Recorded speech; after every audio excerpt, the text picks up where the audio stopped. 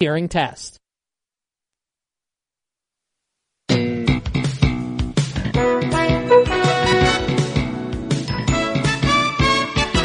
This is the morning sports desk for Monday, July 25th.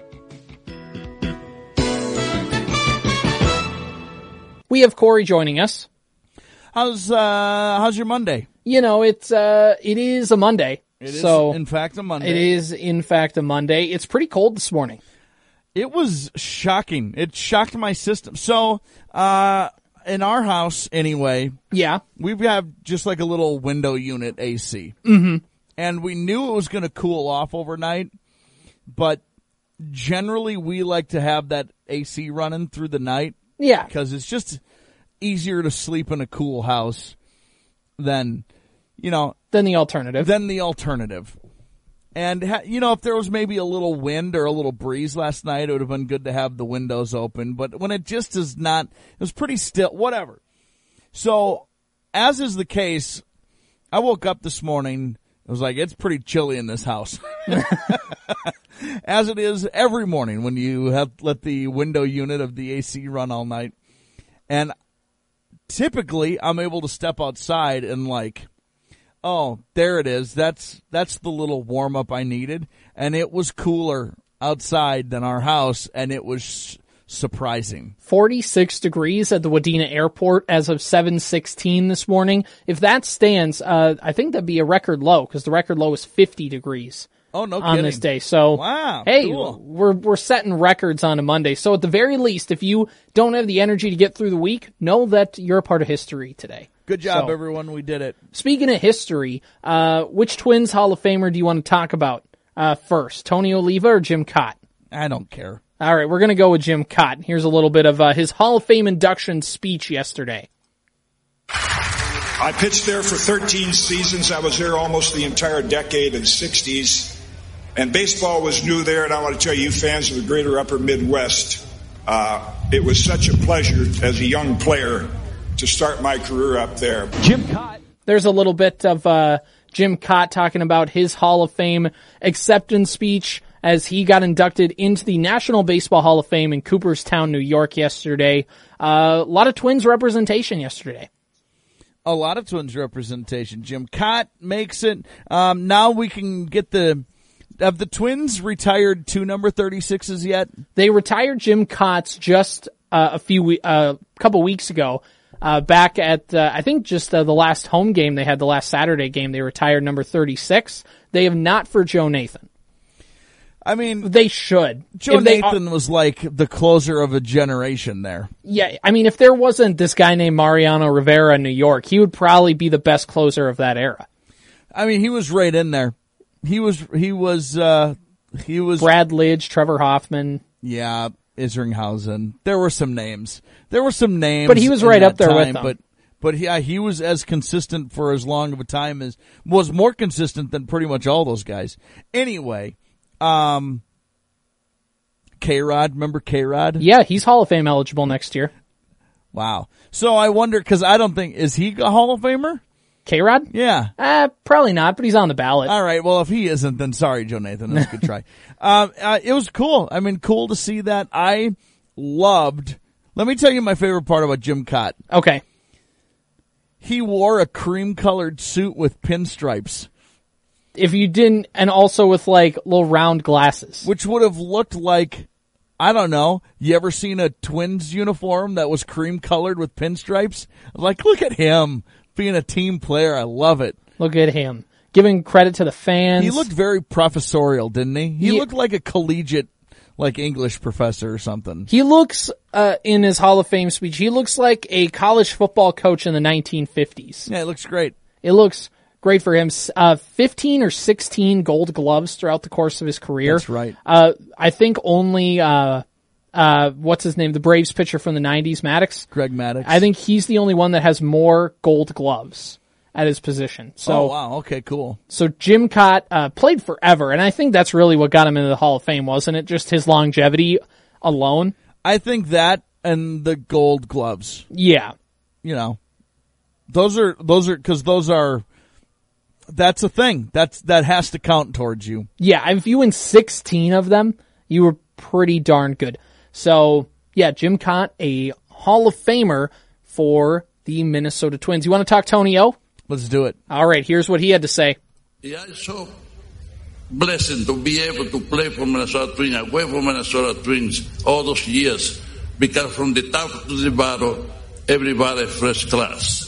There's a little bit of Tony Oliva talking about the Minnesota Twins. Did he play every season of his career with Minnesota? Yeah, I believe so. Because Carew went to the Angels for a little bit. Correct. But Tony O stayed with the Twins throughout his entire career and had, I think it was 6 batting titles, led the league in hits 5 different times, 3 batting titles, led the league in hits 6 times. Jim Kaat and the arguability over his Hall of Fame career was valid. Mm-hmm. Like the debate whether he should get in or not? Yes. I'm glad he's in. I'm of the opinion that if there's a debate, put him in, because why not? Yeah. Tony O should have been in a long, long time ago. It always kind of felt, as a homer, like a cardinal sin that Tony Oliva wasn't in the Hall of Fame. Uh-huh. And I always thought he was in the Hall of Fame. Let's be frank. He's Mr. Twin. There is no... In the words of Dick Bramer, there's no greater ambassador for Twins baseball than Tony O. It's true. There's no greater ambassador for Twins baseball than Tony Oliva. The dude is just... He's a twin. He's a Minnesota Twin. It's like, you know how people are like, wearing a hat is not a personality, bro. Mm-hmm. Having a beard is not a personality, bro.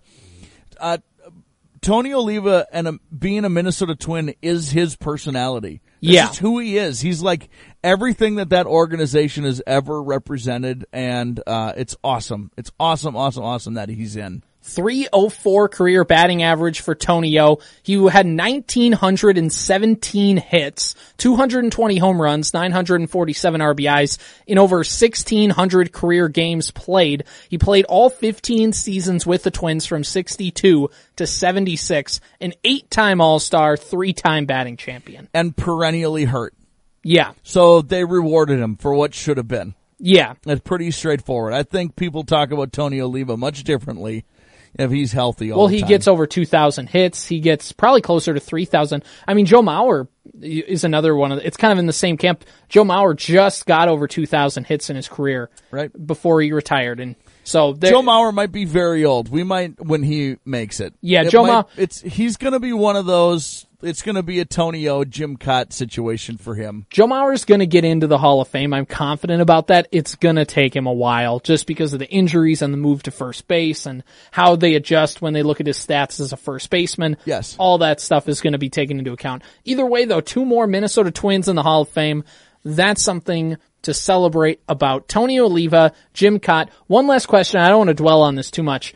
Do the Twins consider David Ortiz as well part of their Hall of Fame class this year? No, because he isn't. No. The dude straight up stunk when he played for the Twins. That's it. He did credit the Twins in his, you were saying, he did credit them in his acceptance speech. Well, I know that he gave a number of thank yous because the Twins are where they got his, where he was got there his for start. 5 years. And, he really came into his own, obviously, in Boston. But, he wore number 34 because of Kirby Puckett. Really? And, so there's no reason to not like David Ortiz. No. He's just he's an ambassador for the Boston Red Sox as much as Tony Oliva is for the Minnesota Twins. So he left a mark on that city, won them 3 World Series, helped break the curse of the Bambino, all that kind of stuff. He's about as close to a sports legend as you're going to get in today's era. And a guy who cracked the city of Boston when there are some absolute legends in the city of Boston. His team right now, though, is imploding. It's hilarious to watch the way Boston finds a way to lose games now. It just stinks to be Boston. That city really needs a winner. They've gone 4 years without a championship. Gosh. It's just so tough. So they've gone 3 weeks since a sports team has been in a finals. That's true. So it's rough to be them. Hey, speaking of a team that wins games, how about the Minnesota Twins over the weekend? Win. Yeah, they beat Detroit twice. Kind of put it to them. Put it to them a little bit as Gary Sanchez hit a 2-run double. making it 8-1 in the the 8th inning, something like that. I mean, the Tigers, you talk about teams imploding. The Tigers, it's just starting the second half of the season, and they've already mailed it in. Like, you can just see it on their team. They're done. Well, they sent down their stud. Mm-hmm. Spencer Torkelson. Which, by the way, if you were to just pick if the guy's going to be a Hall of Famer or not based on a name, I don't think you'd pick Spencer Torkelson as a future Hall of Famer. No. No offense to the Torkelsons. It just doesn't sound like, you know. You got some angry letters coming. It's going to come around for that dude. Like, he's a prospect that, like, all of baseball is like, finally, he's here. Yeah. He's going to be just fine. He's a number 1 overall pick. I think he played baseball at Auburn. He'll be all right. As, you know, Byron Buxton, prime example. Sometimes it takes guys a few years to figure out big league pitching. Turns out it's pretty tough. Byron Buxton, on the other hand, super cool name. If you were to look at prospects, be like, one of these guys is going to be a Hall of Famer one day, the other one isn't. You would pick the cool sounding Byron Buxton. You know which Twins prospect is getting a lot of play this season? He's not going to crack the majors this year, but somebody who definitely turning heads, Christian Encarnacion Strand. Isn't that another name you can get behind? That's not bad. That's not bad. I get behind anybody whose last name is Encarnacion because there's always a bunch of them in the majors, and they're always good. They're all good. Hey, you know who else starts getting going today? No. Or maybe not today, but at least rookies reported. The Minnesota Vikings. Oh, I see. Well, you said who, and I was thinking of a Twins player, but when you said who, you meant the Vikings. Yes. Yes, I did, because training camp, is it today? It's an awful horn. Awful horn, but we're using awful it. Awful horn. They're reporting rookies are already there. I saw Kirk Cousins reported yesterday, too. Yeah, you can report. I think the first full squad workout is Wednesday. Okay. When that officially gets going. Now, I've got like a little over 2.5 minutes here. All right, let's run through them. So, first of all, vibe check. Let's just do a very holistic, overarching vibe check on the Minnesota Vikings. Feels very settled this year, doesn't it? You know, honestly, the Vikings are going to have one of the most boring training camps, I think, all the league.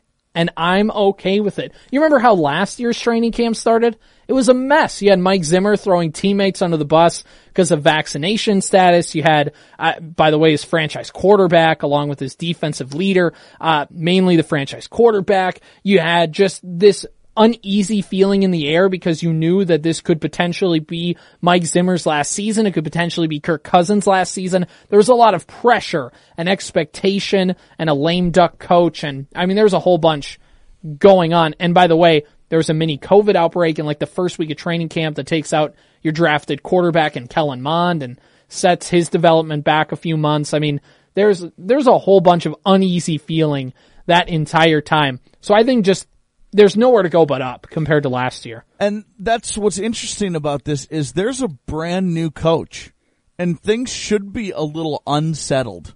Like, not nervous, but like excited, unsettled. Like, what's this going to be? What's this going to, and it just doesn't feel that way. It feels very like, you know, very business like as usual. The ship is on smooth water right now. And, I'm a little surprised by that, but it's also super cool. Yeah, it's not a bad thing, but yeah, it's definitely an uneasy kind of feeling of like what's going to go on here. I think this training camp is going to be pretty boring. I think Kevin O'Connell is going to be, I've heard other people use this analogy, going to be Rocco Baldelli like. I feel like Mike Zimmer liked to ride players as hard as you could in the modern NFL training camp. I think we're going to see a huge departure from that. I think we're going to see a lot of rest days for veterans like Thielen, Kendrick, Smith.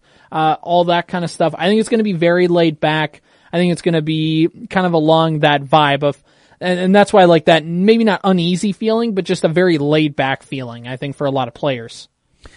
We've got 30 seconds. Okay. As we look ahead to the season, 17 games in front of us. Mm-hmm. Anybody not named Kirk Cousins who needs to have a year for you? I think Cam Dantzler, if you want to go some underrated guys. Love it. He's a cornerback entering his third season. He was always in Mike Zimmer's doghouse. Now with the new coaching staff, he has a chance to kind of rework himself or reprove himself again. And if he can just have a season where he just flashes that promise a little more consistently, he could see himself get a lot of snaps on this team. Also, first round pick Lewis Cine. All right, see ya. All right, there we go. Sounds good. There goes Corey. This has been the Morning Sports Desk for Monday, the 25th of July. And yeah, we're talking Vikings football. Kristen here, reminding you not to do things. What I mean is, with same-day delivery for everything from gifts to groceries, you only have to do the things you want to do. To not do the other things, visit Shipt.com. That's SHIPT.com. Here's the lowdown on lowering bad cholesterol from Leqvio. Lowering bad cholesterol is hard, but you could do hard. You lived through 5 fad diets, 11 sleep training nights, 9 mediocre middle school recitals, 1 heart attack. And with Leqvio, you can lower your bad cholesterol and keep it low with 2 doses a year after 2 starter doses. Prescription Leqvio and glycerin is given by a doctor for people with known heart disease on a statin with diet who need more help lowering bad cholesterol. Common side effects were injection site reaction, joint pain, urinary tract infection, diarrhea, chest cold, pain in legs or arms, and shortness of breath. Results may vary. Learn more at Leqvio.com or call 1-833-537-8462. Ask your doctor about Leqvio. That's Leqvio. Lower, longer, Leqvio.